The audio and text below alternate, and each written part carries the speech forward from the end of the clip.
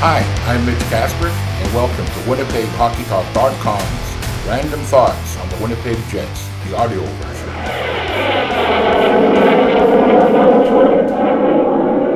Hey, Jets fans. Welcome back for another week of my random thoughts. Not a lot of Jets action out there, legitimate Jets action, but lots of other things going on in the hockey world with the World Hockey Championships, Memorial Cup, and Stanley Cup playoffs, so let's start there. Number one, the Stanley Cup finalists aren't quite set yet as Dallas staved off elimination by beating Vegas 4-2 on Saturday night in Vegas. And now they have a chance to tie the series at 3-3 at home in Game 6. Now, by the way, Game 1 of the Stanley Cup Finals now officially starts on Saturday, June 3rd, at the home of the winner of the Dallas-Vegas series. Just when everybody had Dallas written off because Vegas had Game 5 at home, they bounced back with a solid 4-2 victory.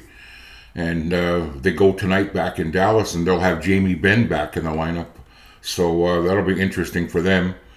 And I think a lot of people are pulling for Dallas now because you always like to see those come-from-behind stories. And plus, everybody hates Vegas, so... Let's go on to number two. I'm back on the salary cap talk here for a second. The NHL salary cap is at $82.5 million. And of the three teams left, Florida is at 87.3. Vegas is at a disgusting 96.4. And the Dallas Stars are the only team that is cap compliant at just under 82.5. And I know we talked a lot about this last week, and this is allowed in the current CBA, but I'm not okay with it, and I'm not alone. Man, social media and even established hockey writers or whatever have been commenting on it, and everybody does realize that it's a loophole and they're not breaking any rules, but a lot of hate and a lot of pissed off people in Dallas because they're doing it right. They're basically playing a team that's $14 million over the cap. So I get it. And like I said at number one, everybody hates Vegas, and this is just another reason maybe to pull for Dallas. So moving on to number three. On Sunday, Canada won its fifth World Hockey Championship in the past 8 years with a come-from-behind 5-2 win over Team Germany. Because it was in the afternoon, I think a lot of people probably watched it, but they sure were a gritty bunch and they're full value for it. And I'm going to carry on the next thought into number four, where I say, once again, Canada gets the most out of the players that show up for this event. This team has always been about the name on the front of the jersey and not the name on the back. There is no I in team. It's kind of funny because you can always talk about the players that didn't come. They could have put together a pretty stacked team with just the great players that were eliminated in the first round and from teams that didn't make the playoffs. But a lot of those guys may have had little injuries, had been there before, just didn't want to go. But there's always guys that do want to go, and they take this very seriously. And for people that say the World Hockey Championships don't matter, ask the German fans, ask the Latvian fans, ask the Canadian fans that were at the tournament, ask the players. Every one of those players were thrilled to win that gold medal, and it's a big deal. The Stanley Cup playoffs are nice, and the NHL is nice and everything, but it's not the only hockey out there that means anything. So, good on these guys. They showed up, they represented, they worked their asses off, and they were full value for that win. And myself, I'm a proud Canadian. There's nothing better than listening to the Canadian national anthem after a hockey tournament.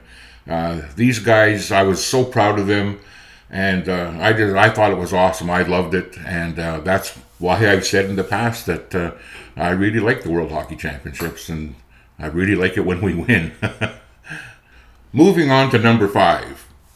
In case you were wondering what 35-year-old Brian Little is up to nowadays, he trains for and participates in triathlons. Wow. He sure didn't pick a cupcake sport, did he? Well, for me, this is typical of Brian Little. I mean, he was a hard-working player when he was in the NHL, and he's a hard-working player in his retirement. And in case you want to see more on this, I saw this actually on the Winnipeg Jets website. And I know a lot of people don't actually read the articles on the Jets website, but some of them are pretty good, and they got a pretty in-depth story on him. But I thought it was pretty cool. Moving on to number 6, Shayna Goldman of The Athletic reports the Buffalo Sabres, the New Jersey Devils, and the Ottawa Senators are teams that have the assets and salary cap space to make a Connor Hellebuyck trade. I found this very interesting, and I'm not so sure I agree. Like, if I'm the Buffalo Sabres, I don't want to give up any of my young talent for a Connor Hellebuyck at his age, because I don't think they're in their window to use him yet. Maybe New Jersey. The Ottawa Senators are definitely an up-and-coming team, and they do have the assets and cap space to do it. But if we're being completely honest, I think that the teams that should be targeting Connor Hellebuyck are teams like maybe Edmonton, maybe LA, up and down the list. I mean, there's probably half the teams in the league should be looking at him, but especially teams that are in that window to win a Stanley Cup right now. And put it this way, any team that wants him will make salary cap room, believe me, and every team has some sort of an asset that would be useful to the Winnipeg Jets. So, yeah, I would think there's more than those 3 teams, and to me, those 3 teams aren't the ones that actually make the most sense. If I had to pick one that I would like to see him go to, not that I want to see him go, but it would be Ottawa, because I really like that Ottawa team. I think they're just on the cusp of becoming a playoff team, and maybe Helly puts them over the edge next year, but we'll see what happens. I have a funny feeling the Jets are going to be re-signing, bringing a lot more guys back than we think, but we'll know probably a hell of a lot more within the next month, because I think a lot of these deals will be done before the NHL draft on the 28th of June. Let's move on to number 7. Logan Stanley's name seems to be popping up quite frequently in Washington and Pittsburgh trade rumors, and I wonder, if there are any legs to these rumors, or if it's just a media speculation because it's common knowledge that Stanley asked for a trade. I also wonder what either one of these teams would offer. Moving Stanley wouldn't be a bad idea, because the Jets do need to make room for Ville Heinola. I just can't see him rotting in the AHL for another season. Yeah, I know Paul Maurice was a big fan of Logan Stanley, and I'm guessing that Rick Bowness isn't. It's an interesting offseason once again, because there are some young players that need to come up. Well, they're not players. Ville Heinola needs to be in the NHL next year. And we got Nate Schmidt sitting there. We got Logan Stanley sitting there taking up space. Obviously, Josh Morrissey and Dylan Sandberg are safe. I think Brendan Dillon should be safe. Neil Pionk is a guy that we, probably should move. We won't. But, yeah, Logan Stanley's name is out there. And not just on, and it's just not the dumb crap you see, on Twitter and social media. It's coming from legitimate websites and mainstream reporters. So obviously there is some legs there. But we'll see how serious that is, probably within the next month or so. Moving on to number 8. Jets prospect Brad Lambert had an assist in his team's 6-3 win over Peterborough in the Memorial Cup on Saturday night in Kamloops. To be honest, it was a very uneventful game for Lambert, and hopefully he picks up his game as the tournament goes on. Yeah, I didn't think he was particularly great. I didn't think he was bad either, but now you're going against the best of the best, and it's going to be a little tougher grind. I'm really keeping my eye on him. I just want to see what he does. He's got such explosive speed, but he's not a big guy, and I want to see how he plays when it gets a little heavier and tougher. But so far, so good for Lambert. He's been pretty good. They play tonight, by the way, against Quebec, and I believe it's 8 o'clock local time. for those that want to watch. Number 9, oh boy, oh boy. I don't know about you, Jet fans, but I'm getting tired of all the ridiculous trade rumors out there about our Jets players. For each one that makes sense, there are 100 that are just crap. There's so much fantasy out there, and it's, like I said on previous thought, and it's just not from web boards and player boards, team boards, the rumor mill and the chat rooms and stuff. They're coming from guys that are connected, and so much of these trades are wishful thinking. They're not going to happen. You're not going to trade a tugboat for the Queen Mary. It just makes no sense. But the one that really bugged me the most that I heard this week, and I think I'll probably do this until the draft, the ones that really fucking irritate me. There was one out there that said, this is good, this is really good. Keep in mind that Blake Wheeler had a pretty darn good year. And yes, he's got one more year left at that big ticket. And yes, the Jets would like to walk away from that contract. But just keep in mind that he's still a useful player. It's not like he's a complete dud and he can't wait to get that money off the books. This one trade had him going, I don't know where it was, and the Jets were going to retain half his salary, and listen to this, they were going to kick in their first round draft pick. Fuck, man. If you know anything about Kevin Sheffield-Dayoff, Mark Chipman, and True North, they don't give fuck all away for nothing. We did it once when they had to, they had to they had to use Joel Armia to get rid of the goalie we had. But outside of that, Blake Wheeler is probably still an effective enough player that if they had to eat that salary for 1 more year, it's not going to be the end of the world. So really, just please stop out there with ridiculous crap. Number 10, I'm going to move on to the odds and ends from last week. Interesting. Team Germany's silver medal was their first World Hockey Championship medal in 70 years.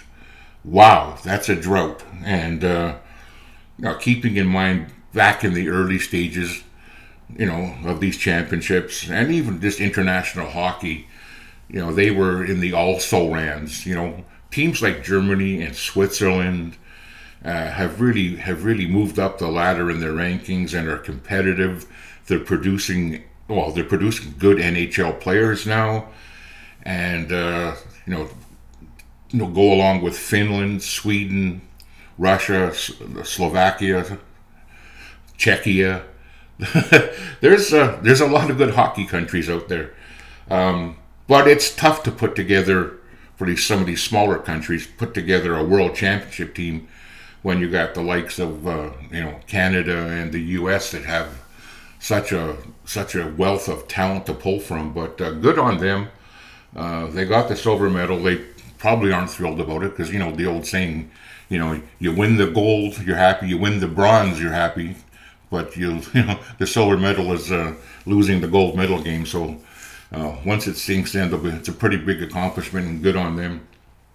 Adam Fantilli from Team Canada pulled off a rare double with gold medal wins at the World Junior Hockey Championship and the World Hockey Championship.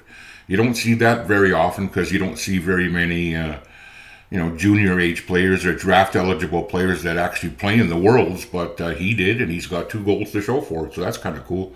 If I remember, I think Jonathan Taves did that, actually, his first shot at it. Latvia won the bronze medal at the World Hockey Championships, and it's their first ever medal at the Worlds. Their best finish ever was 7th place, so they were part of the host countries with them and Finland, but they, good for them. Their fans are unbelievable. Them and the the Kazakhstan fans, but especially those Latvia fans, they know how to party. They love their hockey, and like I said earlier, don't think that these World Championships don't mean anything. It was fun to watch. That team was so jacked up. They were so happy, and nice for them. Next, I thought ex-Jets defenseman Tyler Myers played very well for Team Canada at the World Hockey Championships. He's a funny player. It's amazing how much hate he gets in the Winnipeg market. Oh, is it just because he's tall? It's so funny how these the tall players in the league get crapped on him. Yeah, he was full value for his gold medal. Also, I think he represented Canada very well. St. Louis Blues forward Sammy Blais came up big when it counted, scoring 4 goals in Team Canada's 3 elimination games, including 2 goals in the gold medal game. Every year it's different. There's always somebody that pops up there and overachieves. I don't know if he overachieves because he had a pretty good second half of the year for St. Louis. I guess it was 31 games. He had 9 goals, 11 assists. So he's a useful player. But there was a lot of good efforts for Team Canada. Obviously, you don't win the gold medal without guys kicking in. I thought that Mackenzie Weegar was outstanding.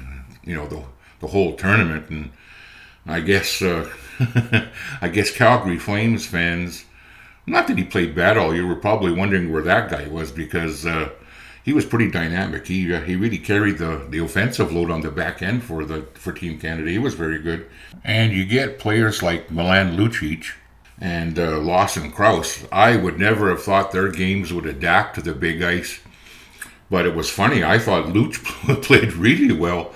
And so did Lawson Krause. Big guys, eventually that puck does get into the corners, and they sure did their jobs. And they're very good at puck retrieval. And I always, for me, I always think of international hockey on the big ice as should be a fast skating, wide open game, but it's not. Those European teams, they know how to play on the big ice, and they really shut it down. I've watched a lot of games on the big ice that don't involve Team Canada, and it's amazing the low-scoring games these teams play. It boggles my mind. But the adaptability of the Canadian hockey players and the way they're coached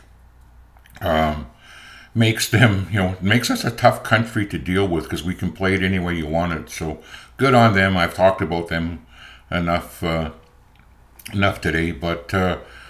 Next time we get together, we'll know the Stanley Cup finalists, and I'll be polling for Dallas because it's better for a couple of my hockey pools, and because I really, really do hate Vegas. So we'll wrap it up for now. Shorter podcast today, not as much to talk about. I think as far as Jets talk goes, it'll start to ramp up in a couple weeks as we get closer to the NHL draft, because that's when a lot of action happens. But once again, I want to thank you for stopping in and listening. Tell your friends about it. Now, there is lots of terrific podcasts out there. I listen to actually most of them. I don't consider them as competition or anything. I just consider them part of the Winnipeg Jets and the hockey community, and we all get along. But once again, you can find us at winnipeghockeytalk.com.